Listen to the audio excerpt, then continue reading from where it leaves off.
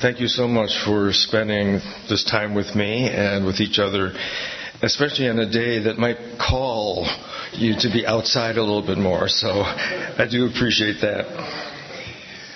So, yes, to cut to the chase, after almost 30 years as a brother in a Catholic religious order, I left the brotherhood, I left the church, the Catholic Church, I left religion. And what I want to tell you today is some of that process. And as I go through the slides, if there's a question about a slide, feel free to raise your hand and ask. We will have time at the end for more comments and questions and discussions. But I know sometimes it's like, but what does that mean? And I'm not going to remember that a half hour from now. So that's the way I am, and I'm projecting that may be true for some of you. Barbara graciously mentioned the book. I will mention the title of the book and explain that briefly. The book is entitled In the Land of Shiva. First of all, I lived for 7 years in 2 countries, India and Nepal both. So Barbara mentioned someplace that Jim visited these countries. Well, it was a 7-year visit. So anyway, in Hinduism, Shiva is called the destroyer. And when I first came into contact with that concept, it was shocking to me. The destroyer. How can that be a good thing? And of course, if you know anything about Hindu mythology, you have several figures. Durga, what's another name for her? But anyway, many names that destroys things. She's got a necklace of skulls. The idea is this, that Shiva and his counterparts destroy that which is no longer needed. It is the grand tradition. In the Christian tradition, I'll be using certain Christian references because that's my background. It's the seed falls into the ground and has to be destroyed, die, in order for the new thing to come to fruition.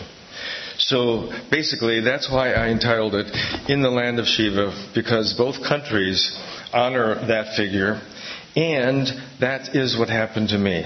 That which had served me in some ways, mostly, for many years, no longer was doing that as I saw it. Okay, so that's where we are. My official name, of course, is James O'Hara. You may address me as Jim. I would be happy if you do that, because that's just the way usually people do. So, in case you didn't know where Nepal is, now you do. It's that little red spot there. Let me ask this. Is there anybody in this room who has been to either India or Nepal? Okay. Well, would it possibly be correct to say that it was, a transformative experience in some ways for you? Would that be true? Yes, some of you are nodding your heads. Yes. A country like India is overwhelming, and I tell people, don't go there for a vacation, but an education. And then I usually recommend that they end up on one of the beaches in South India to decompress before they come back. All right, so I'll be telling this story as we look at slides. There are 2 stories. One is, what was the outer project that I was engaged in? Why did I even go there? And then the other story is the inner, what happened to me during that journey. So next slide, please. As was mentioned, I grew up in Milwaukee, and I went to Catholic grade school. It was taught by nuns, had a good education. Yes, they were strict, and I think they were wonderful, wonderful women. And, of course, I learned my catechism by heart. I could probably still... Why did God make me? God made me to show forth His goodness and share with us His everlasting life in heaven, or something like that.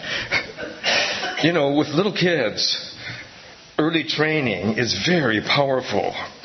And I will, again, this is personal theology, so I do not put my views on anybody else.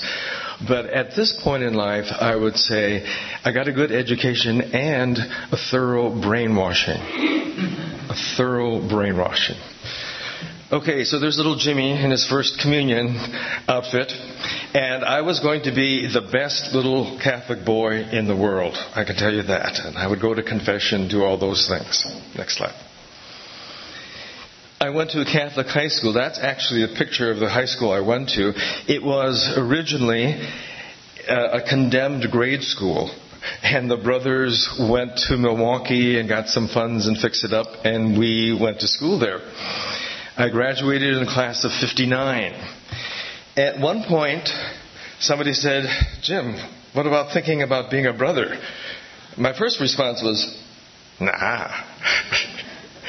Well, maybe, okay, yes, I really wanted to become a brother.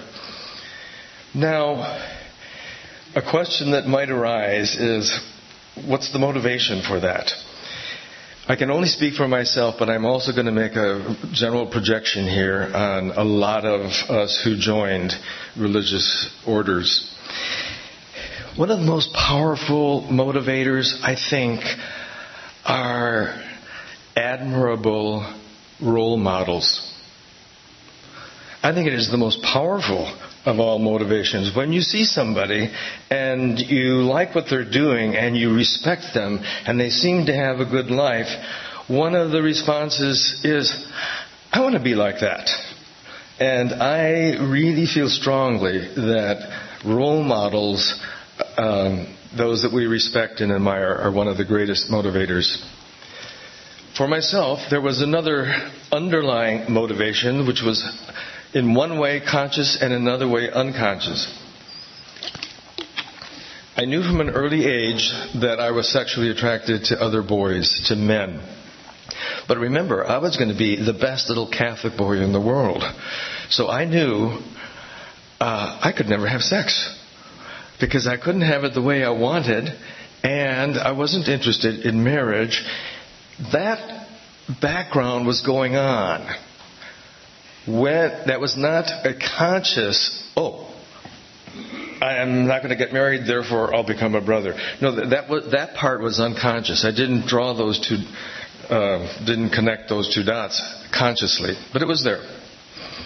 Okay, and look at that guy. What did he know at age 15 or 16? You know, the empty face. Yeah, okay, I'll try it.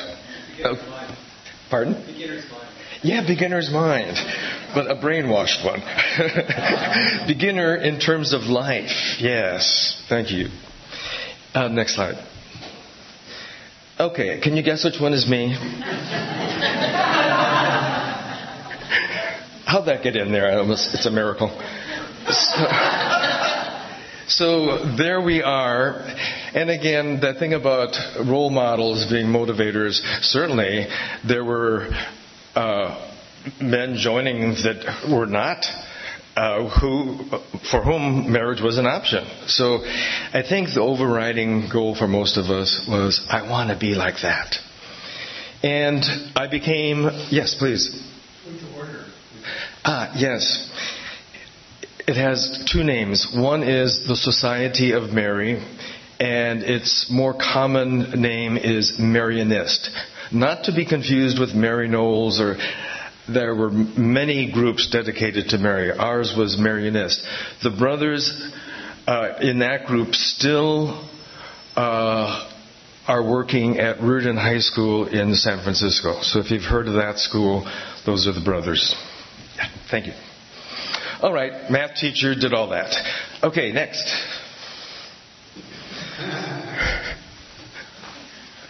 All right, midlife crisis. Now, between the ages of 36 and 44, those of you like Lonnie who know astrology, there are certain things that come into play that are midlife crises. And even if you don't know astrology, it doesn't matter. You may have experienced that. Anybody experienced a little bit of midlife crisis a few years ago? Okay.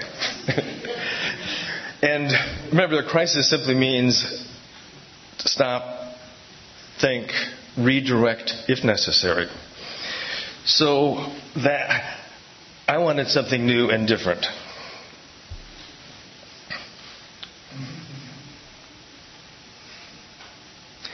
So in case you can't read it from the back, teaching math was cool, but I'm ready for a change. I want some spice in my life.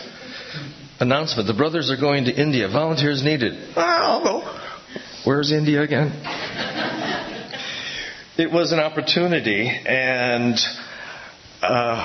I had wanted, as a brother, that we were starting a new school in Colorado. I volunteered for that. The idea of starting something new just appeals to me very much, so I volunteered to go.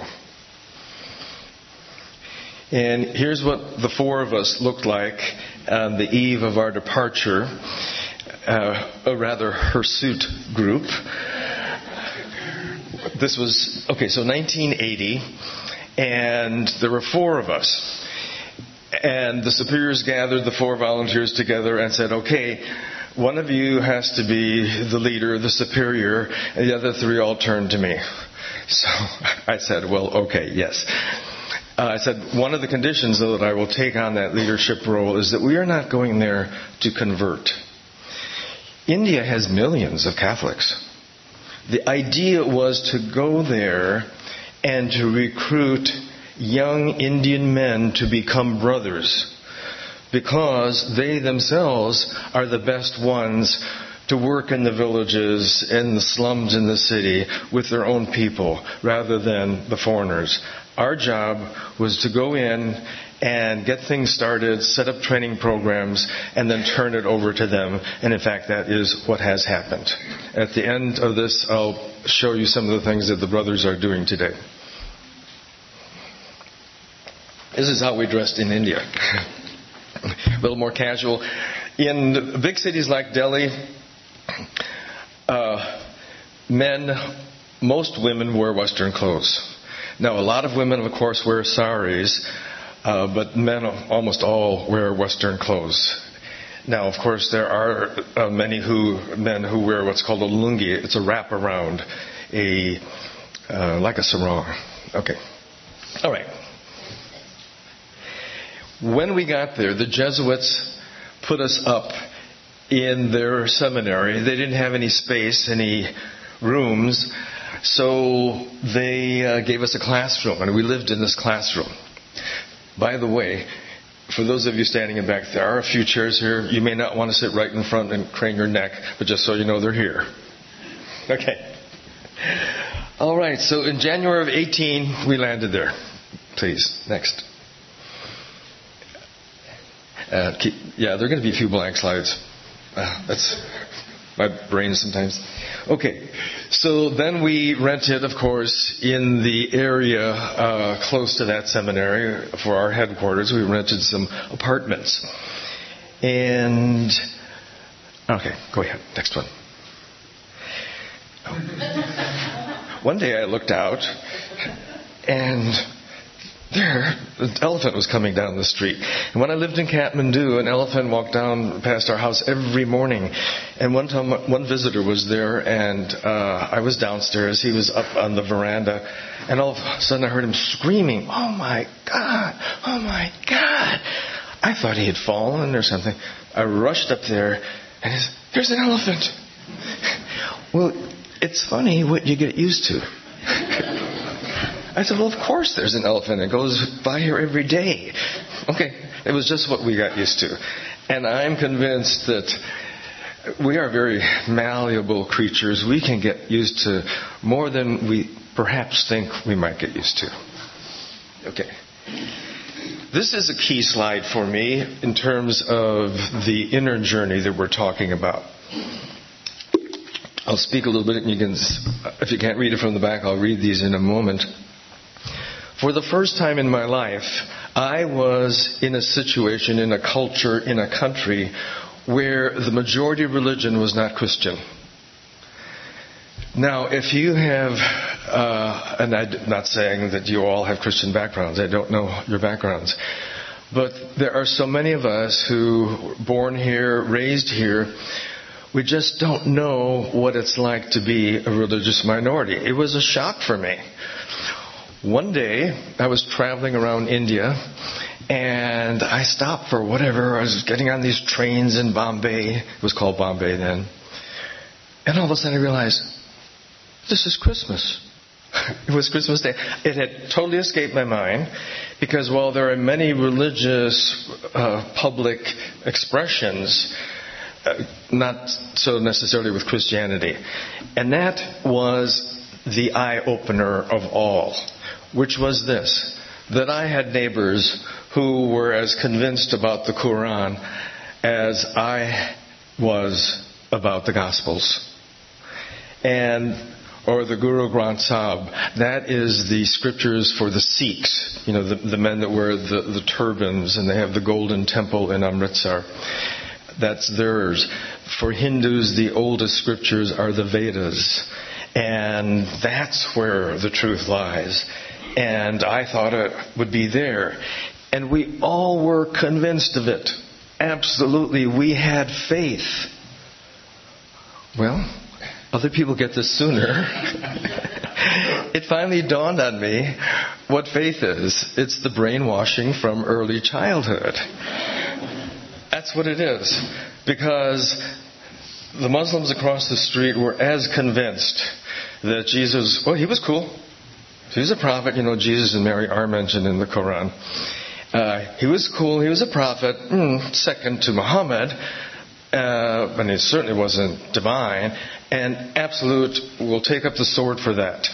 Christians have taken up the sword also for the opposite belief. And finally it dawned on me what faith really was. Brainwashing from early on. Okay, next slide.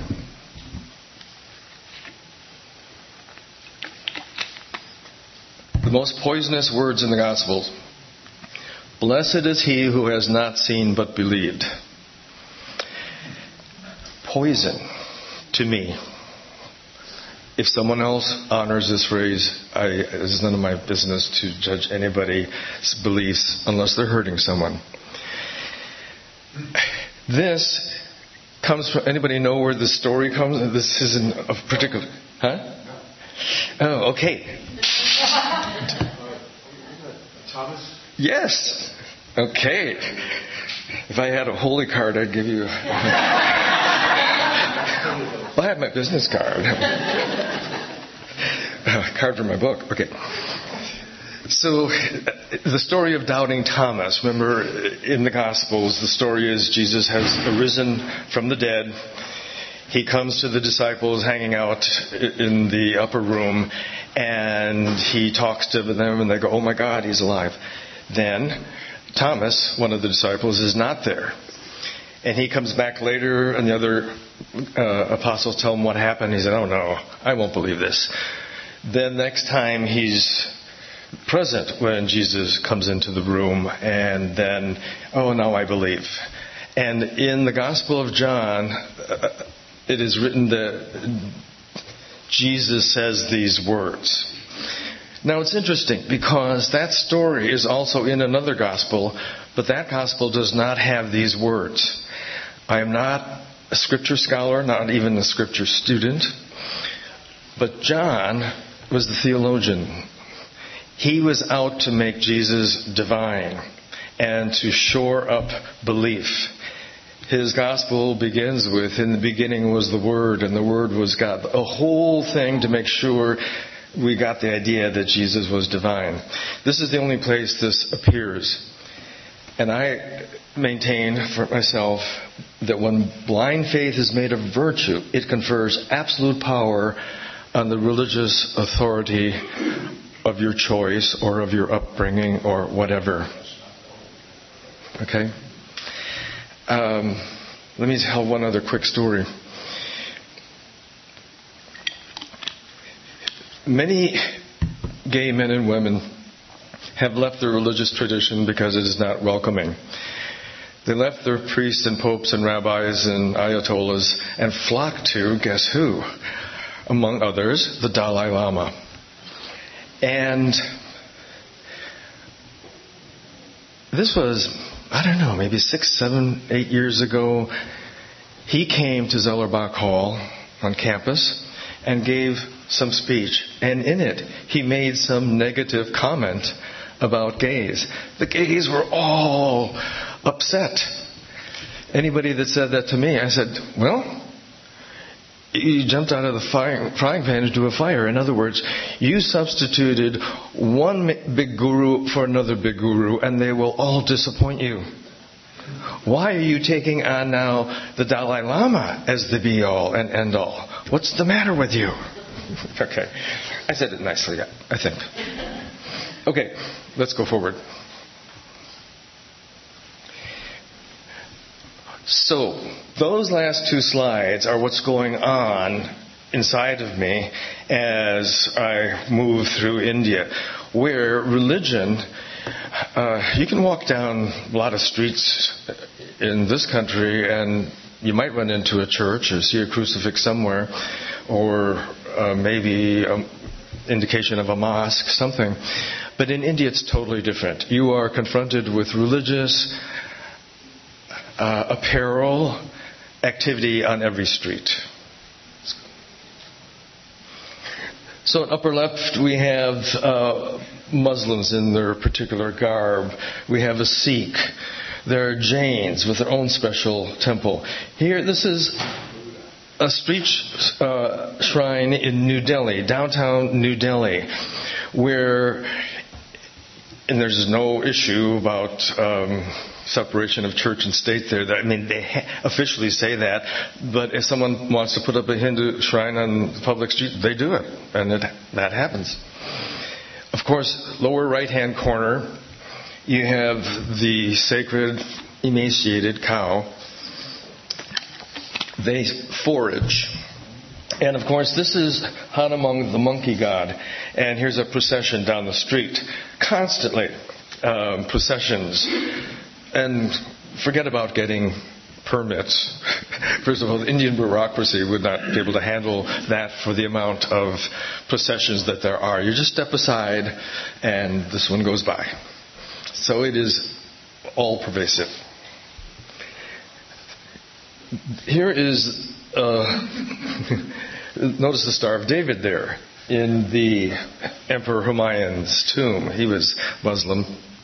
And there is that whole thing of the people of the book, which I won't go into right now, but Jewish tradition, Christian, and Muslim. So again, many examples throughout the country. Now, one of the things about Hinduism is, and it's not limited to Hinduism, same thing in Buddhism, I wrote down here, reincarnation. It's another theory, perhaps more quote-unquote elegant than most, that responds to the question, and this is asked in many ways, why do good people suffer? Isn't that unfair? Or why is there suffering in the world? Why does evil exist? What's the balance of things? That question in its many forms has driven people to ponder, to join religious groups that like to feel they have an answer for that. And I'll say, I don't know. I don't believe in reincarnation. Why would I take another belief? But I think as a metaphor, it's very interesting. Because remember, we can't describe what happens. We can't describe God, because anything you say isn't it.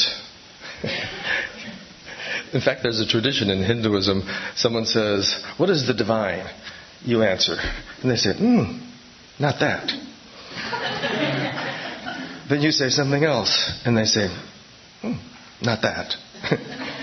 It is ineffable. In other words, cannot be uttered, cannot be described. Yet, the church I belonged to went to great efforts to define exactly 3 persons, 1 divine nature, transubstantiation. It goes on and on. Okay. Forgetting that these things cannot be described. Okay. This is from a distance. This is up close. Just a few gods and goddesses. When I looked at that, I said, having been brought up with monotheism, And one of my friends, a Jewish friend, one time carried on about how Judaism, gave monotheism to the world and how great that was. But I had been in India. And I thought, well, wait a minute. I no longer assume that monotheism, whatever that means, is the best. Why would I assume that? And when we have Shiva, the destroyer, if we want to say there is the divine out there, and I won't even try to explain what I think, because it's too much. Shiva the destroyer presumably would be one of the many faces of this greater entity, this greater consciousness. Okay. This is the Jama Masjid, which means the Friday Mosque. Friday is the special day for Muslims, and Islam means surrender. And of course, 5 times a day, you do this surrendering. Now, when I came back to this country, left everything behind in terms of church, religion, I studied to become a massage therapist. Okay? I thought of entitling this talk From Monk to Massage Therapist. But anyway, it was a wonderful balance to being a celibate math teacher, is to become a massage therapist and understand the body and work with the body. And you heard it first here, this theory I'm now going to give you. One of the reasons I think that many Muslims are so immersed in their beliefs is because of the body posture that they take so many times a day, how many times a week, a year, in their 50, 60 years. It is a constant. I am down here ready to take on whatever comes to me. I have studied body movement, posture, body language a lot, and I am convinced that that is part and parcel of the adherence to that religion for many people. Want to make a value judgment about that? Do I want to?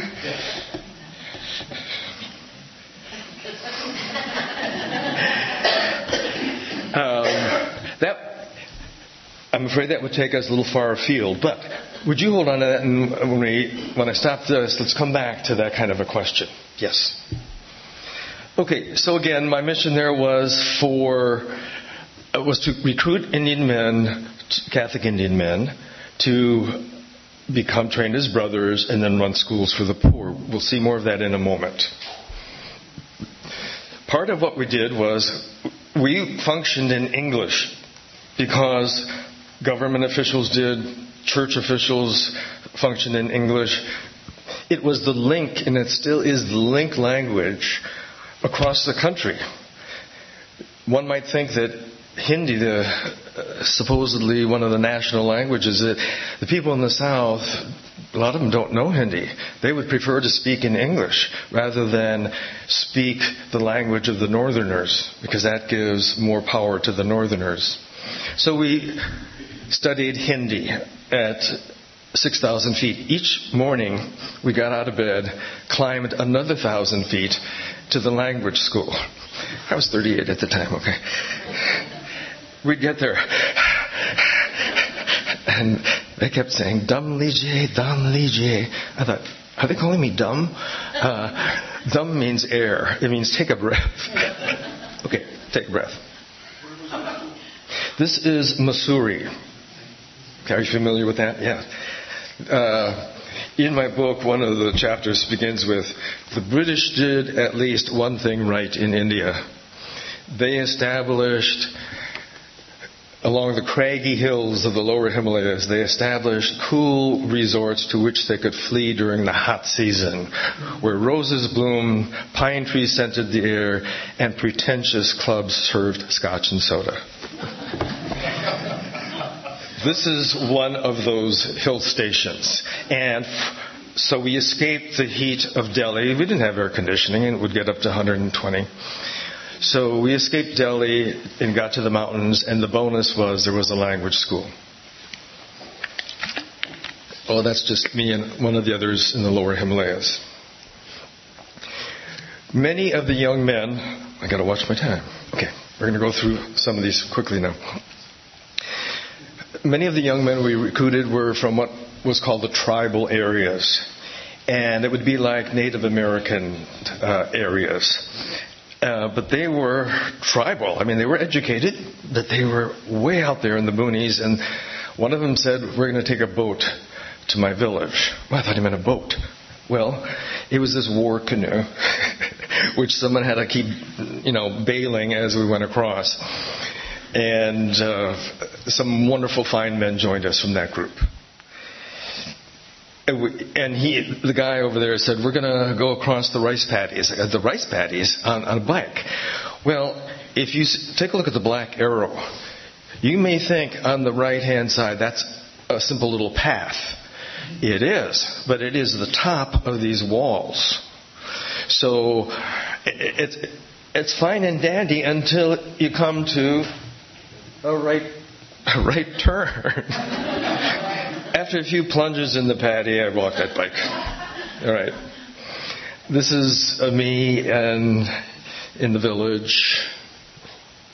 A young village man who came by, and he just stared at me because there were very few Westerners that came to that part of the country. And, I was wearing a loose T-shirt or whatever, and he just stared where my white skin where it was exposed. And I was very uncomfortable, not used to my body being an object of scrutiny. And I almost wanted to touch him because I thought his skin looked so soft. But of course I didn't, because that would not be appropriate. Okay, the chaos of the Delhi streets. Moving on. All right. You see that? The top language, I think, is Tamil. The middle one you might recognize. The bottom one is Hindi. This is why people in the South, this was taken in the state where the top one is the official language. They don't know that bottom language. They prefer to speak English. The people that we recruited to join us, usually they spoke about 3 or 4 languages. I learned a little bit of Hindi, but basically I speak American. Again, just a scene in India. Let's keep going. I just love this, especially at night when the person was ironing outside in the yard and the live coals would glow in the twilight. Okay. All right. Yeah, that's not been photoshopped. That's Buddha Air. That is one of the airlines. Another long story. We had challenges around getting visas, so I moved headquarters to Nepal, where we could get visas for teaching English. This is the house. Certainly very comfortable, but no heat. We moved to the Kathmandu in January. The Himalayas in January. Okay, no heat. It was a challenge. Let's keep going. All right, so there's some temples and, again, public worship. These are some of the young men who joined us, and we had trainings for them. They are called novices. And community life was, of course, an important thing. And they loved music. And they had their tribal dances, which would look to us somewhat like Greek line dancing. Now, some of the old ways still exist. She's winnowing the grain, even though she's got a modern watch on her left hand. She's using the old method. Now, I was there when I celebrated my 25th anniversary as a brother. And again, part of the inner story is I, at this point, was having seen all that I'd seen, been thinking about this. I had a real challenge as to whether I wanted to celebrate 25 years as a brother. And then I realized, well, of course I do.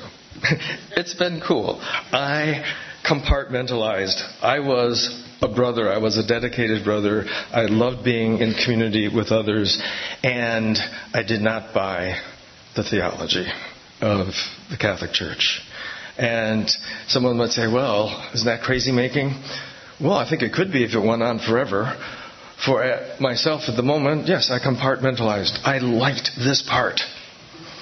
If you speak with nuns, they are much more dedicated to the religious community, most of them, than the Catholic Church, which has its issues with women, to say the least. And, okay, that's the book. Let's continue. So very quickly, and then I'm going to open this up to comments and questions. Some of the things that are happening today that the brothers do. They invited me back for the 25th anniversary of when I started it, which is amazing. Because in days of old, if you had left the group, oh no, you were the black sheep. You didn't get invited back. And it's so wonderful.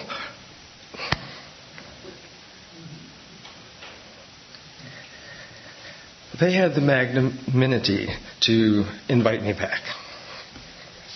So one of the things the brothers do is to train young men in skills, marketable skills. Carpentry is one of them. Okay? Another one. And this kid's barefoot, but he's learning how to pound a nail. And these guys are learning welding. These guys are learning tailoring, and when they graduate, they get one of those small portable thingies. And now, it's true, 1,400 students. This is a village school. What that means is there are areas that never had education. The brothers go there, but then the kids come in from the villages. Of course, they hire other people. They don't do all the teaching themselves.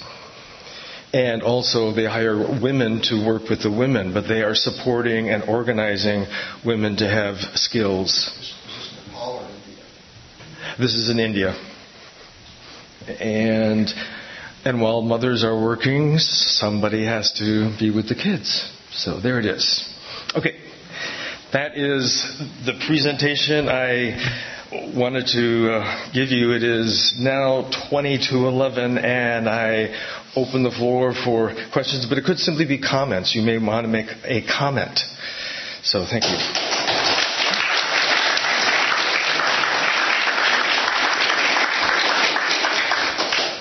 Yep. Hello? Is it working? Could see you missed the community and that you were very touched by being welcomed back. What did you do in the meantime to get that community? Perfect question. I used to say I missed several things. One was someone cooking for me. Singing, because that was a daily thing. And of course, the companionship of the community and ritual. It's been a bootstrap operation. I do not have an intense community. There's a group of 10 to 15 of us who meet almost monthly. We've done it for 20 years. And every time there is a solstice or equinox, I usually lead the group in a ritual because the seasons are things that we can all relate to in our own lives as changing. So I have not found a tight-knit community, and I don't think I need that in that way at this point in my life. Question? Oh, so many questions. Let's start with the one that I asked. You were showing the example of the people bending over in prayer. Yes. And reflecting on its effect in their lives.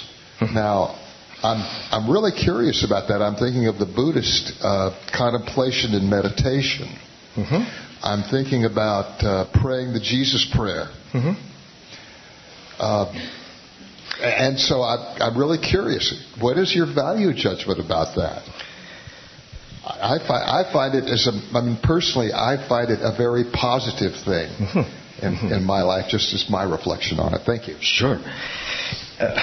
Again, I'm not sure I want to make a value judgment about any one of those individual forms, but I will say this. When those forms get extreme, you end up having highly devotional religious people. And I would say this, devotional religion has its place. It is something that it's difficult to engage with. And it doesn't matter what group you look at, fundamentalists in any group. It was fundamentalist Hindus who assassinated Gandhi, Mahatma Gandhi, way back in 1948. Fundamentalist Hindus themselves, fundamentalist Christians and Muslims. Anytime you get to this fundamentalism and high devotion, to me it's a powder keg. Someone else. Oh, okay, over here. Barbara's. Okay. Oh, hey, I was just wondering, closer, okay. How, when you provide services and education to the poorest of India, were many of them untouchables? And what kind of, did you receive resistance? Because then we're dealing with like caste systems and, training the lower caste to do things that might not be in their caste to do. And how did you deal with that? So the services provided are provided to anybody and everybody that comes to the door.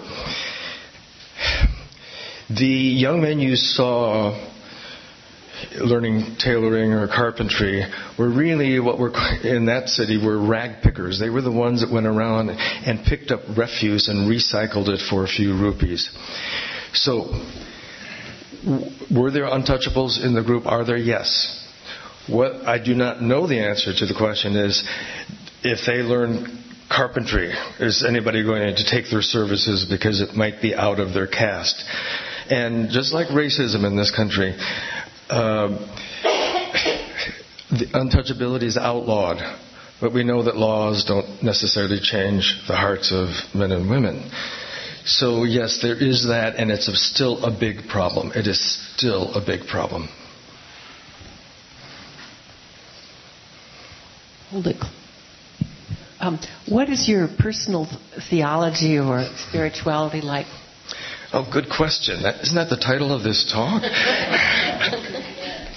People have asked me that in many different ways, thank you.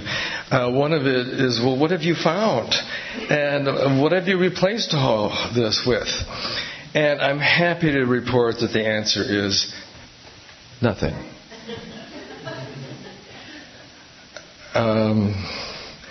I don't have a need for belief in things.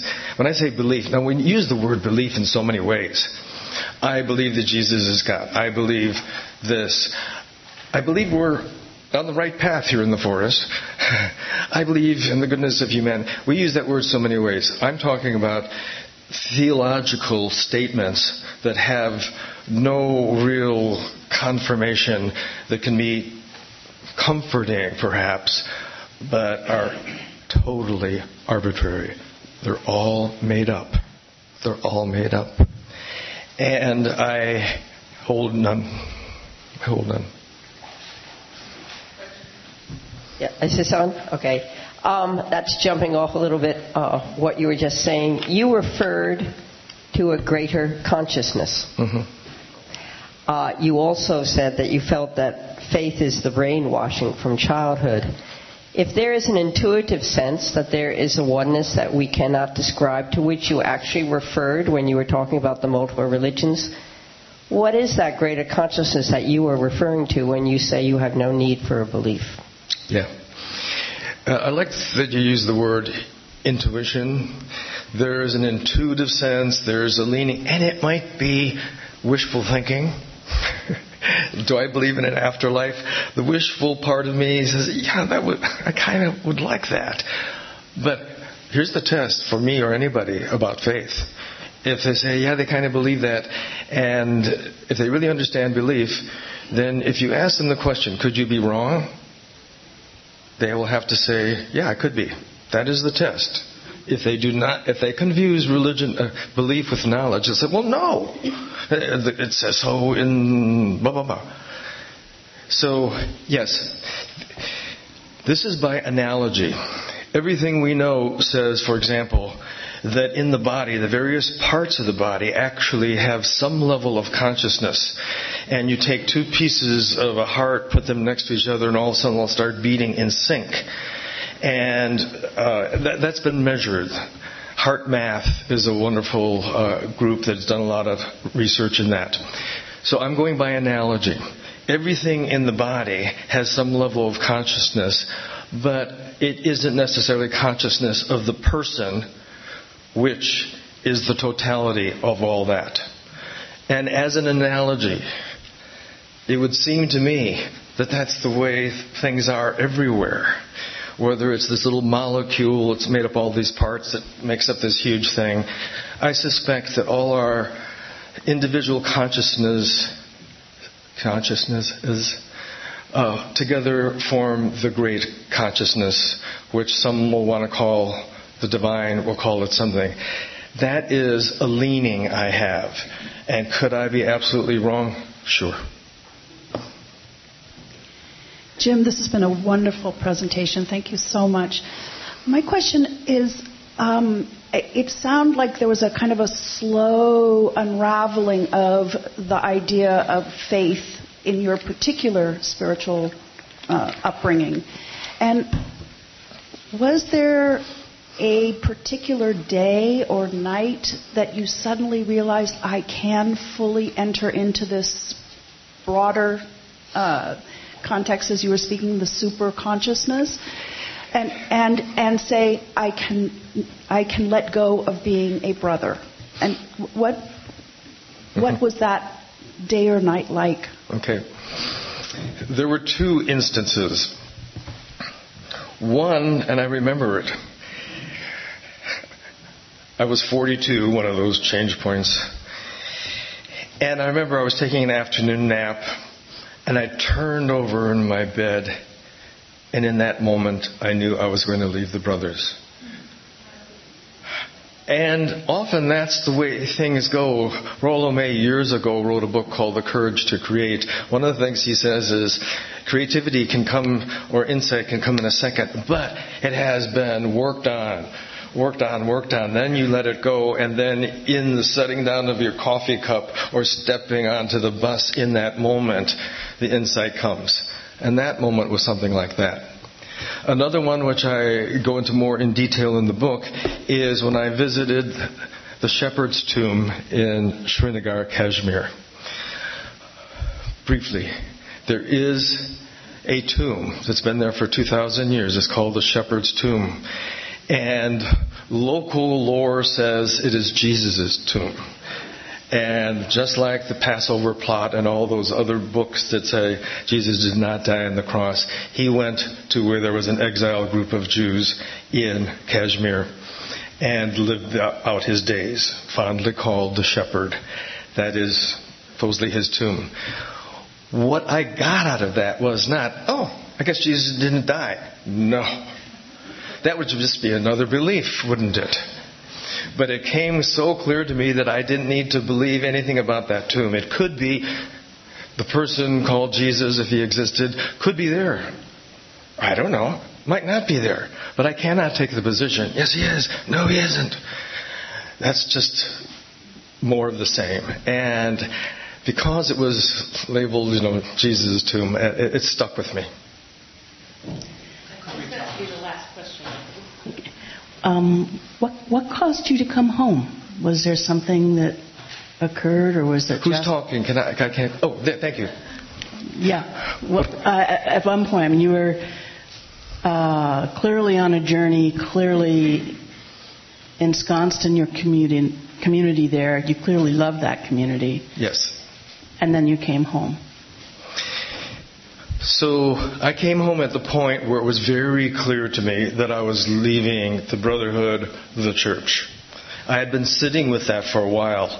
And some of the brothers said, you knew you were going to leave a couple of years before you left? I said, yes. When we took vows, we took temporary vows for 3 or 4 years to see if this was right. And in my mind, I said, I'm quite sure this is right, but I'm going to stick with it for a while. I left at a point where another brother came over that I could see this is the one who's going to take my place. And my last year there, I took him around to meet all the bishops and all my contacts. I set him up to be the next in charge, and in fact, that is what happened. And that's how I felt. Now I can leave this project in good hands.